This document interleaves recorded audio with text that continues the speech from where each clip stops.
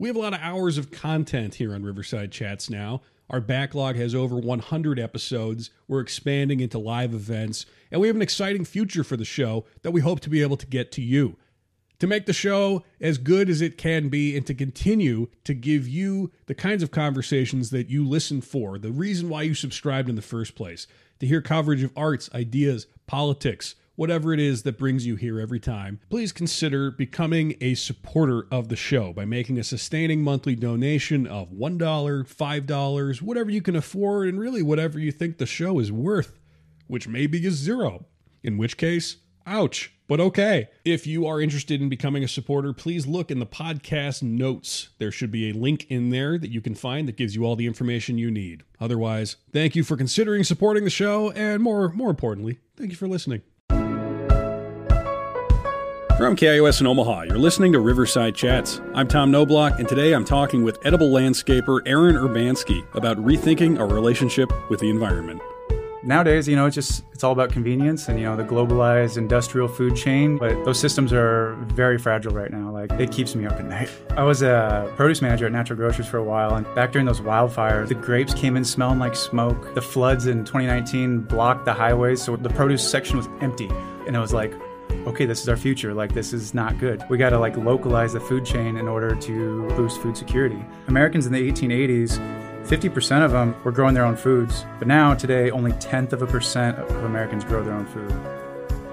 Urbanski explains the myriad ways we can shift our lives toward building food security and sustainable systems by embracing the nature right in our backyard. Stay tuned for the conversation after this break.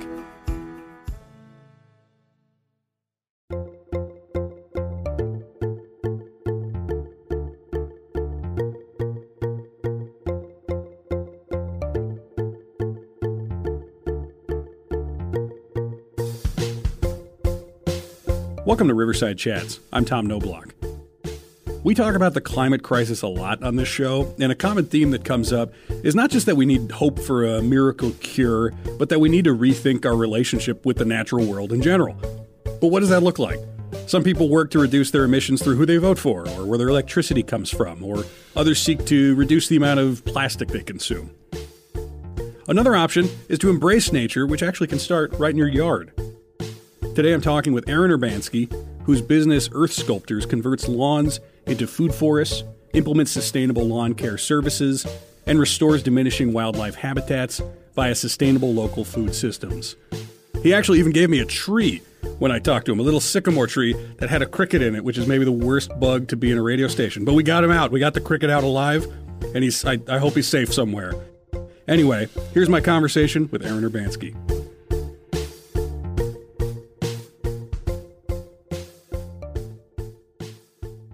So I just talked to Graham Christensen, who he's not like a scary person to talk to. He's very nice. He's very personable, but he said some things that scared me, including something along the lines of there being about 60 more years of harvests on Earth as we know it because of the cumulative effect of our poor soil management.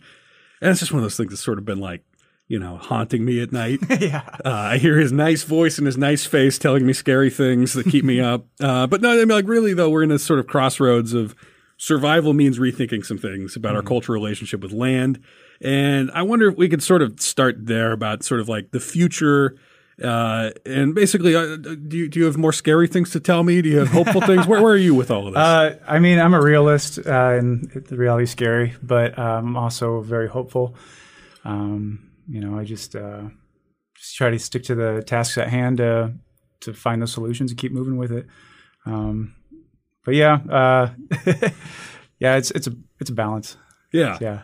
Well, I imagine though, you've got this tangible relationship with land, and that's come from somewhere, and it probably means you are able to contextualize a lot of what we hear, like these big scary headlines, like there's 60 harvests left. Yeah. Probably it's different for you than it is for me as someone who talks to people who do this work, but I'm not out there in a field doing much, right? Mm-hmm. So maybe let's go all the way back then. What's your relationship with soil in the natural world? How did that all start? Oh, yeah. When I was growing up in South Omaha, there was a little wood lot near my house, and I used to build tree houses over there, and I had this bully who would destroy them. So we went through this long cycle of me building them and destroying them because down the hill was AT&T, and we dumpster dived all these like empty spool reels and pallets and built a lot of stuff. But anyway, I eventually just started digging my tree forts, or just digging, little bunkers, and they're real narrow and deep, and put like plywood braced with leaves and branches and everything over it. And while I was in there, I kind of just discovered the tree roots all around me, and the smell of the soil, and just all the wildness that kind of fell into it, and just observing it was beautiful. And that's how I fell in love with the soil and just the earth and everything. But yeah, that's kind of just led me to that wanting to protect the earth as my life's mission. So, well, it's kind of like soil is just this bizarre thing to me. And I told Graham this. I feel like a stoner when I talk about it. It's like this magical couple inches of brown stuff. Yeah, and so much can come out of it, and we can destroy it. And it's just, I don't know. Like I get what it is, but even just trying to understand it and understand our relationship with it, sometimes it's difficult for me. Right? Mm-hmm. When you're a kid, do you have any concept of what soil is? I knew it was alive. I knew that's where all life emerged from. And I could just it was always moving, and I remember clenching my fist and just feeling it all kind of squirm in there, like a real healthy loam. And I was just and then looking down, and you just see 10 different species of just little tiny, barely observable, things, and then, later on getting a microscope and seeing everything, and it was cool. Yeah. But yeah, it's kind of a cool reflection of our, macro level too. It's got all the other things that balance it out in the same way on just a smaller level. And so it's just another little dimension. So you're a kid and you're looking at dirt and you're looking at trees and roots and all of that. What's the point where you say maybe there's a future doing something with this? Yeah. I mean, I didn't see it directly to that, but I mean, it was just my love for, the earth just kind of sparked one thing led to another, and but mostly it was just this feeling of just seeing it all being destroyed. Growing up, that woodlot I loved is gone. It was old growth, just completely clear cut. And I see that throughout my life. I've planted so many gardens and forests that are wiped out parking lots, now. And that's kind of part of that Sisyphean struggle I've had with just the bully, yeah. But yeah, so I just wanted to find a way to, access land and, do it without money, and learned a way of making money doing it. So instead of just trying to buy land, I just connected with a lot of people that, grew to trust and cultivated their land and stuff like that. And well, yeah. So one of the things that I think leads us into this conversation is the relationship that people have with nature and with a neighborhood. Mm-hmm. Sometimes people don't really think of nature, the natural world, when they're in a city at all, right? Yeah. And I think that's sort of culturally ingrained. We don't necessarily, see that as connected, interconnected. And for me, the first big step for my sort of awakening to a lot of these issues was just the concept of composting. Yeah. Just the idea that I don't have to throw all these things out, and that they can become fertilizer, they can become dirt. That's when I started thinking oh, okay, so I can see the idea of ecosystems. I can see the idea of how a lot of this is actually connected, even just right here in the city. Yeah. But that didn't come from school, right? It didn't come from, the broad culture did not get me there. I just sort of landed there accidentally and then got obsessed with it. Mm-hmm. So why do you think it's why is relationship to the natural world something that isn't sort of part of our everyday city culture? Well, I think that's by design. I think there's it's part of, keeping us decoupled from nature, makes us more obedient workers, more obedient consumers. But, it's been going on for long time, since the dawn of civilization. I think back when food first went under lock and key, I think that's where that division of labor began, and where our disconnect from nature really started was agriculture. It's because, our hunter-gatherer ancestors, they had to be connected. They had to know the seasons. They had to know where they would nomadically move for, foods and migrate and, stuff like that. But nowadays, it's all about convenience and, the globalized industrial food chain, it's delivered right on time. It's right there, but those systems are very fragile right now. it keeps me up at night. Like I was a produce manager at Natural Grocers for a while, and just back during those wildfires, like the grapes came in smelling like smoke, like the floods in 2019 blocked the highways. So we weren't even able, the produce section was empty like for like a week. And it was like, okay, this is our future. Like, this is not good. So like, we got to like localize the food chain in order to boost food security. And just, it's the way it once was. I mean, Americans in the 1880s, 50% of them were growing their own foods. And like by 1945, it reduced 5% and like just a little under half. But now today, only 0.1% of Americans grow their own food. So we're very dependent on our industrial food chain. And with climate change and, the pandemic's disruption of the supply chain, we're seeing it. We're seeing, how it's, prices going up. There's so much. We're so fortunate where we're at, like what we're able to grow and what I see in the future for us to be able to grow. Like it's just going to get hotter and drier. I'm planting a lot of stuff that's growing in Texas right now and getting it to overwinter. So once winter dwindles, then we have established like pecan trees, that can be the next staple for here. So because everything's moving north, so like Corn Belt, it's like in Canada now, apples, stuff like that. Well, so when you say that people were mostly growing their own food, does that mean that like the average person grew everything they needed? Like they didn't have to go to a market it was at all? Totally self-sufficient. Half of people, they provided for themselves and their neighbors. Not everyone was able to cultivate the land, but like everyone was taken care of. They just passed. They had the food, and because it was train was like their main distribution channels. So they get like the like stuff you couldn't grow in that climate, but majority of the food was produced locally, like right there. So and there's probably a less of an expectation of an option of everything, right? Mm-hmm. Yeah. I mean, like the beauty of like the silver lining is like we have the option down the road here for it to either become a jungle or a desert, and it's a matter of keeping the water in the ground. So we keep the water in the ground, we can have a jungle, and then we can grow tropical food here in our lifetimes. Is what it's looking like, So, climate scientists are leaning more towards the desert. We don't want to see that, but we do also live above the Ogallala Aquifer, which is the largest aquifer in the world. So I foresee a lot of climate refugees coming here too, and we're going to have to be supplying food for them as well. So it's just time to start doing stuff. We got a lot to do. There's a lot of planting that needs to be done. So.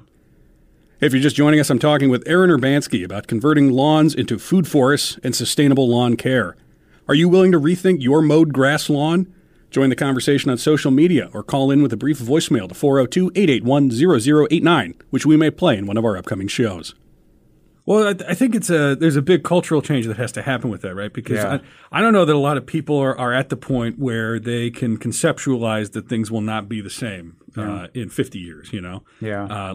There's a great line in the book White Noise by Don DeLillo where there's an environmental disaster that's happening and the characters are walking through the supermarket or they're talking about going to the supermarket and the mom says there's always extra at the supermarket. And then one of the kids says, well, there's not always extra if you eat it all, right? Yeah. And just like she can't conceptualize that there's not always going to be more stuff there at the supermarket. And I think that is kind of the type of shift in our understanding of like what does a supermarket actually mean? What is a market? That like these things are not guaranteed forever. And there's not that stability necessarily.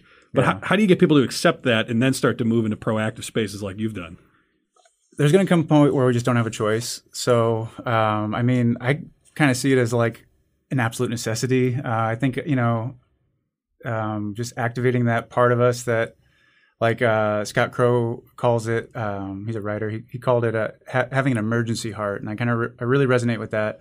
And it's just like, I feel the emergency when I wake up. I nightmares about the emergency. I know what's coming. And like, I've thought about this since high school. It's like seeing the climate science is just horrific. And like, it's a matter of our oil dependency, like it's the powers that be. It's our culture is controlled by the powers that be. So like, there's to a degree. So like, our government really needs to take a stand and like really be stepping it up. I want to see the Conservation Corps, the Civilian Conservation Corps being restored. Because when that mass tree planting during the Great Depression, like the largest man-made forest in the country is right here in Nebraska, so like we can do that. Other countries are doing that. China's green belt initiative and stuff like that. Like in Africa, they're like putting a green belt across the Sahara. It's doable. We can these are carbon sinks. That's what's pulling the carbon out of the atmosphere. That's what could provide our food, shade. It's going to restore aquifers wherever they go.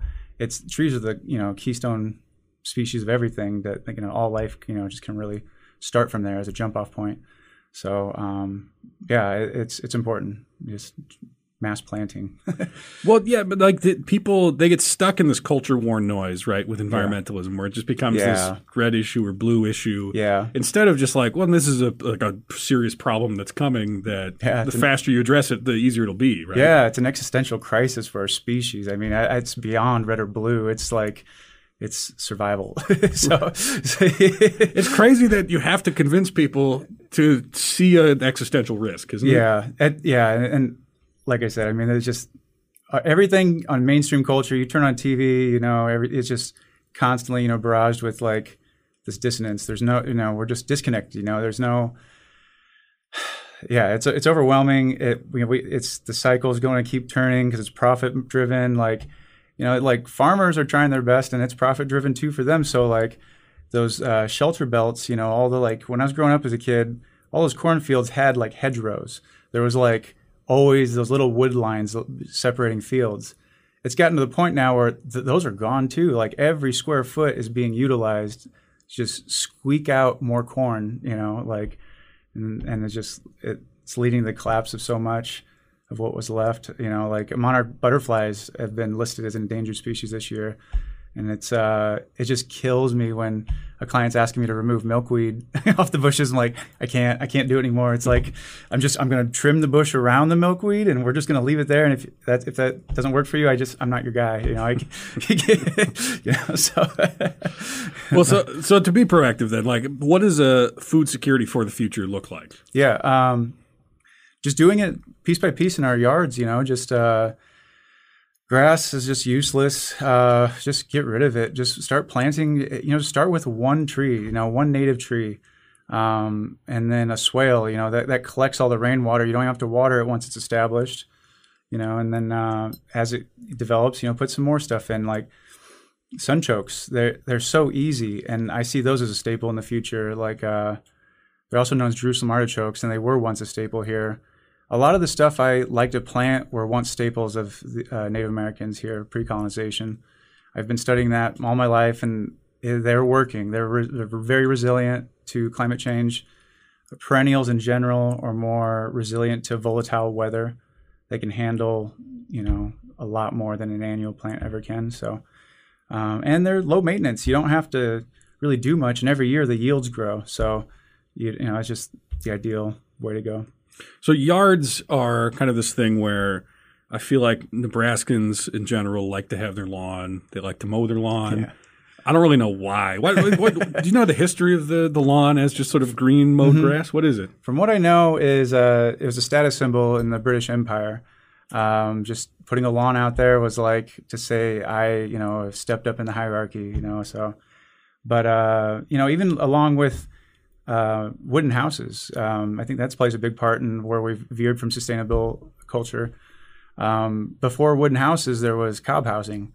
And shout out to my friend Jim, Tallgrass Hearth and Home. He does cob houses. He builds houses from the earth and straw bales and everything like that. And the nice thing about it is all that thermal mass, you don't have to have an AC unit and it stays cool. You don't have to have a lot of these energy inputs, and it just regulates itself internally. So that's the way it once was, and like we've lost a lot of that, with these status symbols, Well, so. And it's a status symbol because it's land that you don't need to farm. Is that the idea? Yeah. It's like, okay, we got just surplus land to just play around on, and this and that. But there's, I guarantee you, I promise you, like running through a meadow is way better than running through a lawn. Like, just plant some prairie flowers. You can step on them. They're really sturdy. Like they could just come right back. They've buffalo are stepping on them for millennia. So why are people so protective of the idea of having a lawn? in the sense of green mowed grass? Yeah, I think there's a normalization bias. You just kind of like, that's what they know, it's just like, that's what my dad did, grandpa did, it's like, just push that mower, so like it is ingrained in our culture, and it's like the most wasteful thing we could do. Like it's burning all that fuel. Everyone who's mowing is inhaling all those fumes. Everyone's getting sick from it. All that gas, all the, just like the chemicals to make it green, like it's just obnoxious. And all the water, like it's horrible. Like, especially with the scarcity of water increasing, like we need to be thinking about how we use our water, and putting it in the ground is the important, collecting it with swales and just catching it and utilizing it. With lawns, it's just flat, so it just runs off into the drain. And then we have to use all that energy to clean it, and like you put it back in the water system. So the best thing to do is just collect it. And there's many ways to do that. So, okay, for somebody who maybe is interested in thinking or rethinking what their lawn looks like, you'd say first step is plant a tree, maybe go from there. If people want to start to think about turning a lawn into a food forest, what are the first steps they might take? Yeah, so the first step with a food forest is you gotta get the earthworks done, putting in what I call a hugelkultur swale. It's really big in Germany. Basically, what you do is you bury logs. Logs act as a sponge to collect all that rainwater, and as it breaks down, it provides fertilizer, it provides habitat for all these microbial life. It jumpstarts the soil life. It just builds soil immediately.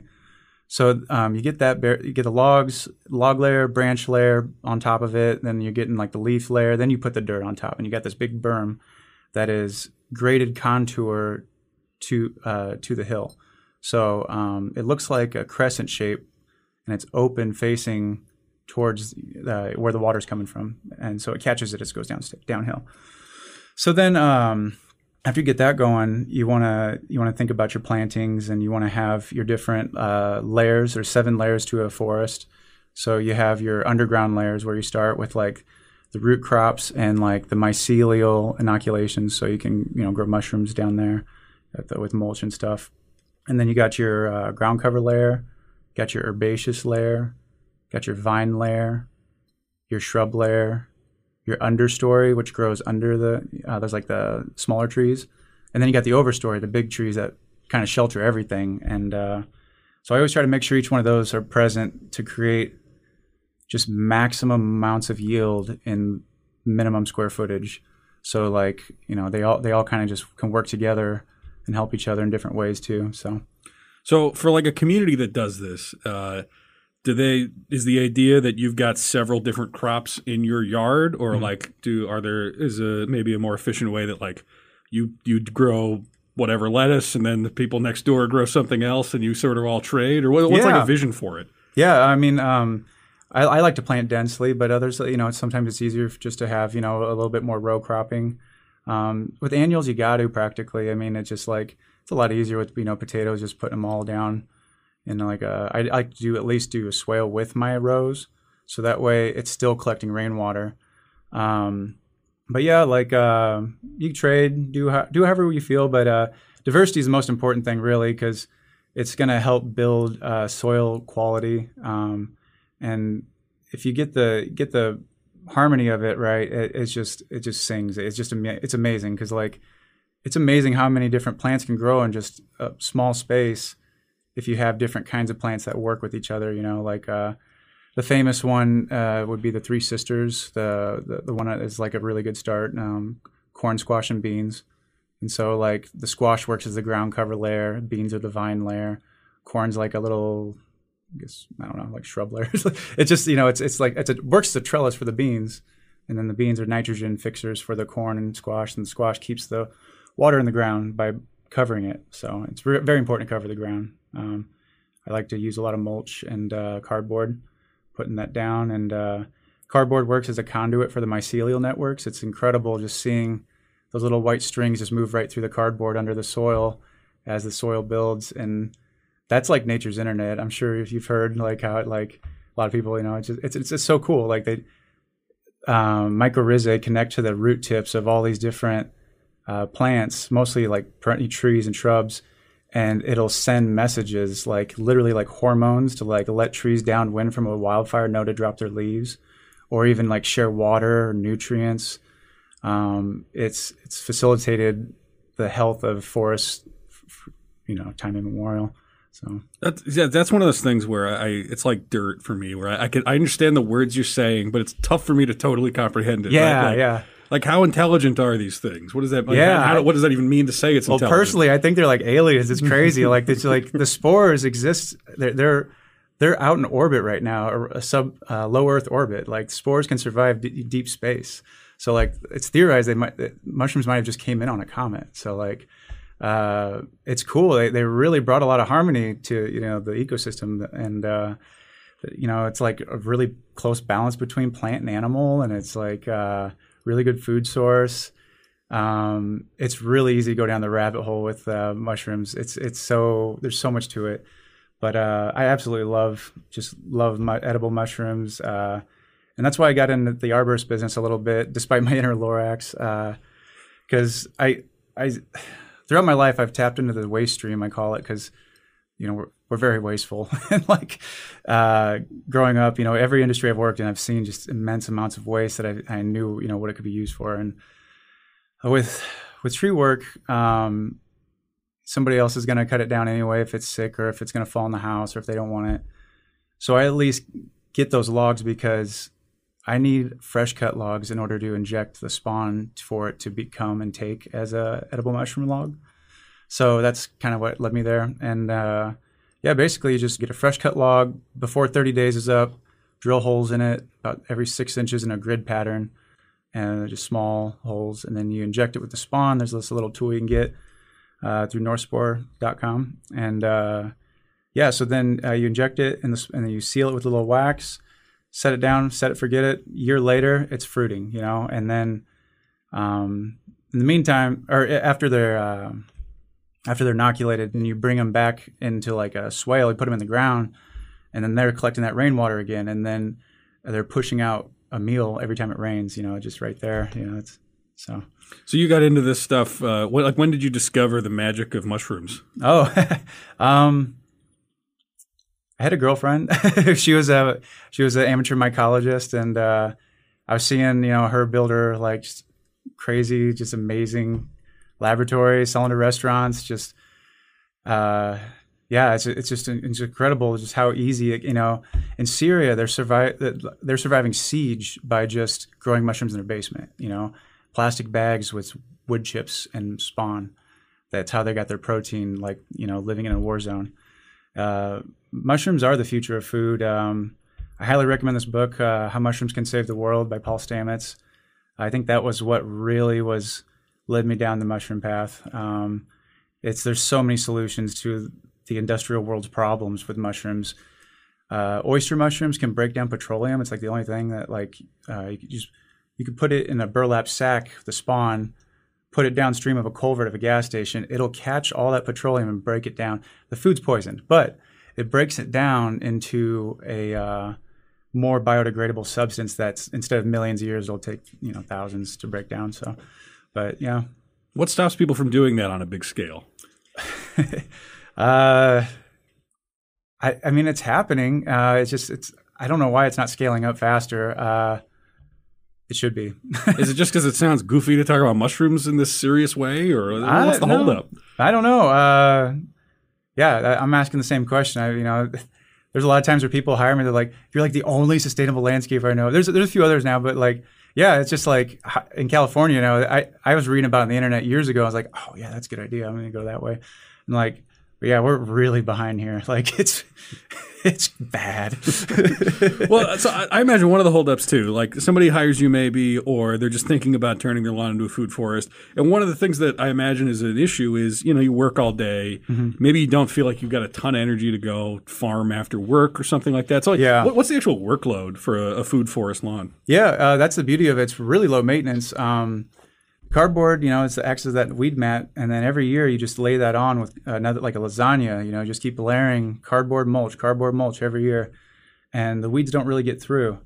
And then the only thing you do is got to water to establish it, and that's about all there is to it. It's a harvest. It's really the biggest work involved. After that, it's a big investment up front, and then after that, it's there for you. So The yield just increases every year. So I know it's going to depend on the size of your lawn and your food forest, but like what's the amount of time it takes to do a lawn harvest? For me, it's just like, it's kind of like passive. I just go forage every day, a little bit here, there. And like this time of year is real busy because all the fruits, they're all setting. So like got a ton of pears, ton of apples to go harvest. The nuts are dropping. Everything's just got to come in around the same time. Mm-hmm. Winter squash, all that. So yeah, real busy time of year, but like it's worth it because then you stocked up for winter. So, get all that, preserved and dried. And yeah, I'm trying to think like the person who says, I don't know if it's worth it because I just don't have enough time. And thinking like, all right, how much work am I going to have to put in to do the harvest now? What do they actually have to do? Yeah, I mean, like it just depends on how invested you want to be in your time. Because I mean, for me, it is like the most important thing, like connecting with the earth and like the phytonutrients from like a freshly picked food is way more nutritious than even on a grocery store shelf. Same fruit, just the timing of when it was harvested. Fresh cut lettuce, you eat that right after you cut it, you're getting like multiples more nutrients than just right out of the grocery store. Nutrient density is a big problem with our soils being depleted. So building soils at home, you can get more food out of more concentrated soils, so you don't have to eat as much to maintain what you need. And I mean, like time, it's relative. Like for me, I make time for it because it's a priority. So.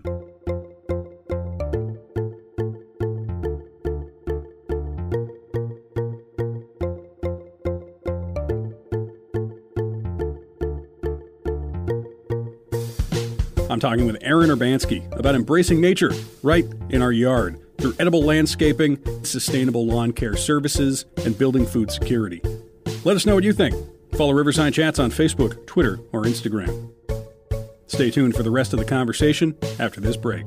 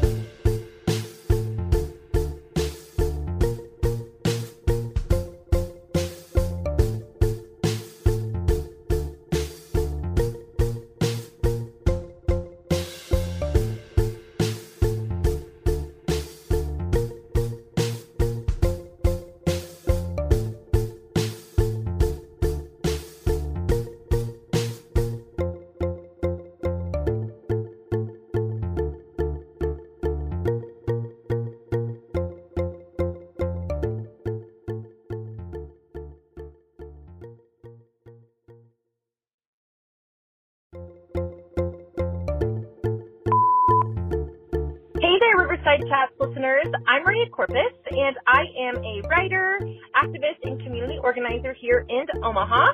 You may recognize my voice from when I was a guest on Riverside Chats last year, but I'm going to get to host a show, which I am so excited about. Don't worry, Tom is not going anywhere. He'll still be behind the mic for most episodes, and I'll just fill in on occasion to bring you conversations with the people who make Omaha what it is. Think of me as a co-pilot. I am so happy to get to be joining the show because of the people who are really influencing the culture of Omaha and making a difference, and I am just so honored to get to be a part. My biggest thanks to KIOS and Riverside Chats for bringing me on board. We'll see you soon. And welcome back to Riverside Chats. I'm Tom Knobloch. Remember, there's a backlog of Riverside Chats episodes wherever you get podcasts. Subscribe on Apple, Spotify, Stitcher, or whatever your favorite app is. And while you're there, we'd love it if you gave us a review. Nebraskans love their lawns, but the climate crisis provides a chance for us to rethink our relationship with nature, starting with those lawns, with our yards. Today I'm talking with Aaron Urbanski, whose business Earth Sculptors converts lawns into food forests, implements sustainable lawn care services, and restores diminishing wildlife habitats via sustainable local food systems. Here is the rest of our conversation. Do you feel like there's a movement for this here? Are there people who are moving toward it in like a big enough way that it's just going to become normalized? Yeah, I mean, there's a lot of farms I just kind of see like in the city that are really taking off, and there's a lot of people doing it in other ways too. Like shout out to Free Farm Syndicate. They do a lot of farming on just public or land. Like people give them lots or lease, and they just cultivate that land heavily, and then they just give out the surplus to people who want it. Usually marginalized communities. So yeah. Public land's another one. Like sometimes I wonder, even just like the grass on the side of like the highway or whatever on Dodge Street, like at the interstate. Why do they mow that? Why is it just grass? Why don't you do even just like rewilding part of it? Right. I just think of all the lobbyists and DuPont, Monsanto, Syngenta, all of them. They dump so many chemicals on those medians. I watch them spray that. Like Roundup is in every mother's breast milk, like throughout the world now. It doesn't break down. It's been proven to cause cancer. They're still selling it here. It's banned in most of the other world. And like, so I mean, I think it's a lot of kickbacks and a lot of government, shoulder rubbing. So, yeah, forever chemicals. That's another thing that's terrifying. Yeah. Is there a solution to any of that? Yeah, Can the mushrooms help? Apparently, I saw some article about the PFAS. They found something, another chemical that'll destroy that chemical. But yeah, I mean mushrooms are definitely a more organic route for destroying a lot of stuff with petroleum, like I said. And they're just really great regulators. There's a lot of, just read the book, How Mushrooms Save the World. There's so much in there about how they do that. And they destroy a lot of forever chemicals. That's one way of doing it. But the problem is like you can't really eat it. So doing that on a residential basis, you don't really want to be trying to collect. I mean, so I've had people who wanted to like block off the Roundup runoff from their neighbors uphill. So I put like mushroom swales that they just don't eat, because then it's just at least breaking it down. That's interesting. Yeah. Okay. Well, yeah. So like as far as how to do some of that, you use, what is it, homemade herbicides and pesticides? Yeah. So as far as the herbicides go, just get a high acidity vinegar, put it in one of those spray pumps, little Epsom salt. That actually helps, because that's usually a soil deficiency. The calcium, magnesium is depleted in our soils. So pioneer plants, as they say, or first responder plants like a dandelion, it's responding to a soil disturbance. So they're there to cover the ground, right? So if there's like an open, bare ground, plants, mostly what we call weeds, are trying to cover that gap so the soil doesn't die further. So if you put the soil nutrients it's needed, a dandelion doesn't show up if there's enough calcium, magnesium in the soil. So putting the Epsom salt in there, a little dish soap helps it stick to whatever you're trying to kill off. And then you can dilute it with a little water. But yeah, 20-30% high acidity vinegar is the main component of that. But yeah, you can look up the recipe online. It's all over. And then as far as pesticides go, there's a lot of creative ways. Just for each solution, there's an organic, or for each problem, there's an organic solution. Whether it be bats, marigolds, neem oil. You said bats? Yeah, bats. How do you utilize bats? You put up a bat box and invite them into your yard, and then they're eating all the mosquitoes and other stuff flying around. And it just, they'll eat their weight in insects every night. So like they do a lot. Peanut farmers in the South have had huge turnarounds in going organic because of bats. They're just, because it fertilizes the fields on top of it. So it's just converting a problem into fertilizer, So, same with like Japanese beetles. They're like the bane of a farmer's existence out here. My friend discovered just putting those Japanese beetle pheromones inside of the chicken coop. They just fly in, the chickens eat them, and then they're gone. Wow. So you just the pheromone traps never used to work because they would just attract them, and then they wouldn't all go in the trap, and then they'd just be eating the crops anyway. But if you move the chicken coop away from the crops, put the trap in the, then they just eat them. Do you have chickens? No, but coming up next year, I'm working on pigeons. I'm building a dovecote right now. I'm really going to get into the pigeon rabbit hole now. So I see that as like the future for a sustainable food source. I know my vegan friends are cringing right now, but it really is. For thousands of years, it's like the earliest domesticated animal that we know of. And like these ancient dovecotes all over the world are just gorgeous. And they just, I think, really harken back to a time of sustainability that we've lost. So where do you land on the eating meat argument? Because I know like part of it is people say, I don't want an animal to get hurt, but it seems like animals are going to get hurt through farming, right? In farmland. I think I lived on the Rosebud Reservation for a week, and I learned from Native Americans about like, just the circle of life, like food chains and everything. Like there is a lot of honor in, thanking a deer for its life before you loose the arrow, and like respecting the animal and thanking it for its life and its energy that's giving it to you. It's a very sacred exchange. And then like what we have now is CAFOs, confined animal feeding operations. And it is a hellish world over there. It's like, that's the reason we have these E. coli outbreaks and everything else, because they're just walking around their muck, and they get, it's just being injected with antibiotics, and it's just the feedback loops are spiraling. If they just allowed to graze and, being pasture raised and stuff like that, and having the space and within reason to scale, and that's what it's all about as far as localizing it too, because the animals are going to be a lot healthier when they're not confined like that. And then just, everybody has a little bit of what they need, and it works that way. So in other words, there is an ethical way absolutely, to eat meat and an unethical way. Yeah, I mean, I was vegan when I was married, and it really was nice. I mean, I understand it. I was, especially for the animal rights reason, and like, I've seen, all the horrific things, and like milk is disgusting to me now, but I grew up on it, but like stuff like that. But yeah, I mean, it's just something I haven't really. I've grown out of it, I guess, is what I'd say. I mean, I still see it's important to reduce our carbon footprints, and there are ways of doing that, especially through raising it yourself. I mean, I think you take on a lot of the the responsibility of that then. So another element that you've talked about is wildlife, right? Which I think kind of makes sense as a segue here. So you restore wildlife habitats, and does that mean like in neighborhoods? Yeah, I mean, all neighborhoods are wildlife. The wild's always been there. It's just a matter of how much we let into that bubble. Let's just say some neighborhoods are more diverse than others. So the wildlife's always there. It's, either spiders, ants, it's just how much of it are we going to allow to be there? And for me, let everything go. It's the way it's supposed to be.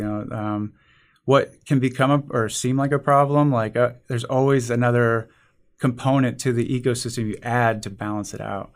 And that's the way to go about it. So what does like a wildlife friendly neighborhood look like? I can think of a few neighborhoods around here I feel like are more wildlife friendly, like I live in Gifford Park, and I love it. It's just, there's so many small farms around the area. You see all types of fun stuff at night. The bats come out every night. Anywhere you go, stuff like that. And there's just, the butterfly, everything, just all the stuff that's supposed to be there is there. And then there's like the opposite of that. And I've seen the contrast even within a neighborhood where I've got a client out in Westo, and like he's got this jungle going. It's just gorgeous. And then like as far as you can see over the horizon, just like flat, sterile lawns around him.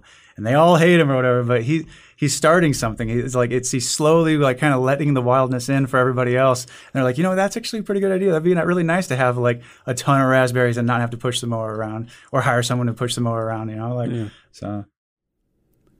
If you're just joining us, I'm talking with Aaron Urbanski, whose business Earth Sculptors converts lawns into food forests, implements sustainable lawn care services, and restores diminishing wildlife habitats via sustainable local food systems.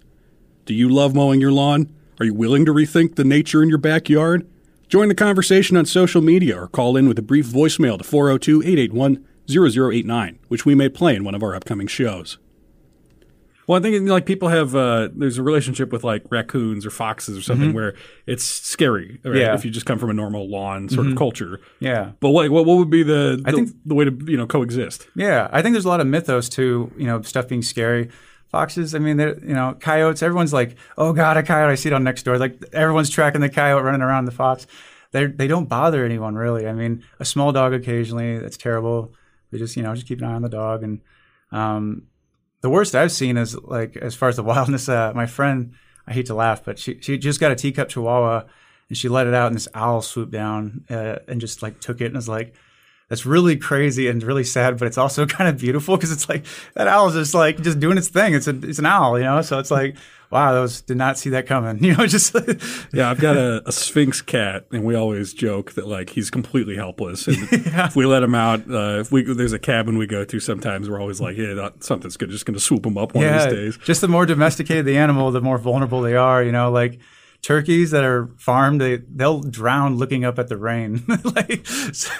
Wow. So yeah, I tend to try to lean more towards the wildness instead of the, you know, domesticated. You know, we're domesticated, and I feel like the more sedentary we get, you know, the less intelligent we get. We definitely are doing our version of looking up at the rain and drowning. Right? Yeah, exactly. Yeah. It's just like we see the hothouse, you know, getting hotter, and we're just like, oh, this is gas. It's just like, what's this do? Well, so like some tips that maybe like if somebody wants to be more friendly to their wildlife and they want to take some baby steps maybe toward their lawn, like what are some first things they might do? Like, you know, maybe does that mean like rewilding an area, leaving a little part unmowed or something? Like, start with like leaving a little wood pile in the backyard. Just let like the little things start. You know, just get a place for bugs to live. You know, bugs in general are beneficial. Like overall, most of them are good. And when there's bad bugs around, it's usually because there's not the good bugs to eat them. So leaving a wood pile does wonders for a yard. And then you can just start with putting a little insect hotel where like the solitary bees can live. The pollinators, and then you can put a little butterfly box. Butterflies like to go in there. Same with owls. There's owl boxes. You can put bat roosts up. The doves eat the weed seeds and stuff, so they'll help kind of manage the garden.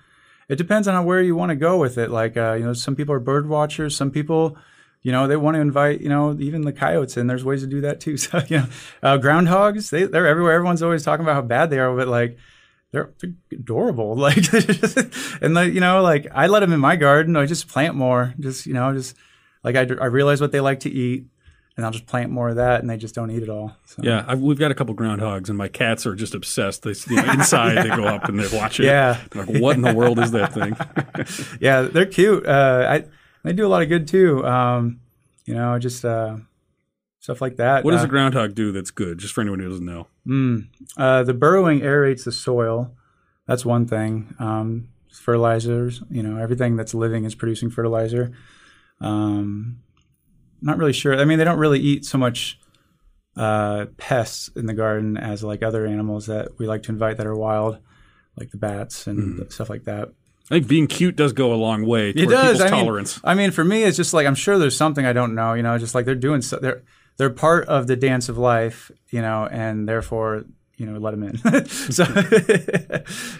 Well, yeah. So it seems like there is a way to sort of think about coexisting, whether that's through trying to provide space or not completely eradicate any place for wildlife to exist, and then also to do food forests. And so, like, it's very different. And like, what does the world look like if the same amount of people who now have kind of these wild spaces or these wild lawns, if we have like the same proportion now, where it's like most people have sort of standard mowed grass and a couple people maybe have this wild space. If we were to switch that, that's a very different looking neighborhood, right? Yeah. Like, do you see that as like, say, 20 years from now, it's just sort of like odd to have a mowed lawn? Yeah, that'd be beautiful. I mean, I think 20 years from now, it's going to be hard to grow anything. So like, let's get the stuff that can provide shade and, you know, keep the soil alive. Lawns are already dying right now. I mean, like, unless you want to pay that huge water bill to keep it looking green, you know. Constantly people are like, oh man, my yard used to be so good, now it's like yellow. And it's like, I wonder what's changed here. So, you know, like there's one major factor. It's just getting hotter and drier. Yeah. So try to respond in the ways that can help keep it, you know, a little cooler and wet. So like maybe this is where we can come back to the beginning then, which is, you know, Graham scaring me about the future. So do you feel like there's momentum in a way that will change some of the trajectory of the scary potential future? Yeah. We just got to start, you know, start in your own yard for sure. And, you know, we got to really be working towards something on a macro level, big scale, quickly.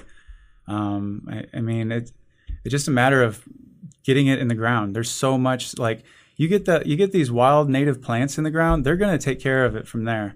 The sunchokes are incredible how expansive they are. And these are the little potatoes in the ground that look like sunflowers up top. And like the more you harvest them, the more they grow. And it's just like they'll spread. And you could easily get a little sunchoke grove going, and it's absolutely beautiful. And you can just run around in it, and it'll just grow right back. And you can make your own little paths, like a little labyrinth if you want. And you don't have to do anything to it. And it's producing nectar for the pollinators, shade, food, and it's what more could you need? So for people who want to know more about what you do, are there any other sort of services or things that you want people to be aware of that you're involved with? Yeah, I do a lot. I'm sort of an artist when it comes to landscape. So I'm always doing something new. Everything's very seasonal. It's just intrinsic to the industry. So right now, I'm kind of just winding down with mowing. I want to get out of mowing so bad. It's just getting there. But I'm winding down with mowing and getting into mulching as it cools off, getting ready to put stuff to bed basically for winter. And a lot of tree trimming is coming up. As it gets cooler, they go to hibernate, and then it's better for the trees then. And then we got tree planting. Obviously, this is the time to do it in the shoulder seasons when it's cooler. So spring and fall. So we got that, and it's just there's so much I do. It's hard to list it all. If you just want to check out my website, earthsculptors.com, I'll eventually get that up on there and list the services out. It's better to see my portfolio on Instagram. It's at earth_sculptors. And that kind of show you what I'm up to. I do consultations, give you a first hour free. I really want to help people get started. So yeah, just over the phone, we can talk, I can help you out with whatever you're problem solving or where you want to start, specifically with your yard. And, but yeah, there's so much to do always. So yeah. Well, I've really enjoyed getting to pick your brain and to sort of see what your vision is. I think it's been great. I definitely wish you the best of luck with your pigeons. Yeah, thank going you. forward and everything else. Yeah. So yeah, thanks so much for being here today. Yeah, thank you. And I want to make a shout out to my children, Talon and Tula. Daddy loves you. So that's great. Yeah, thanks again. Yep.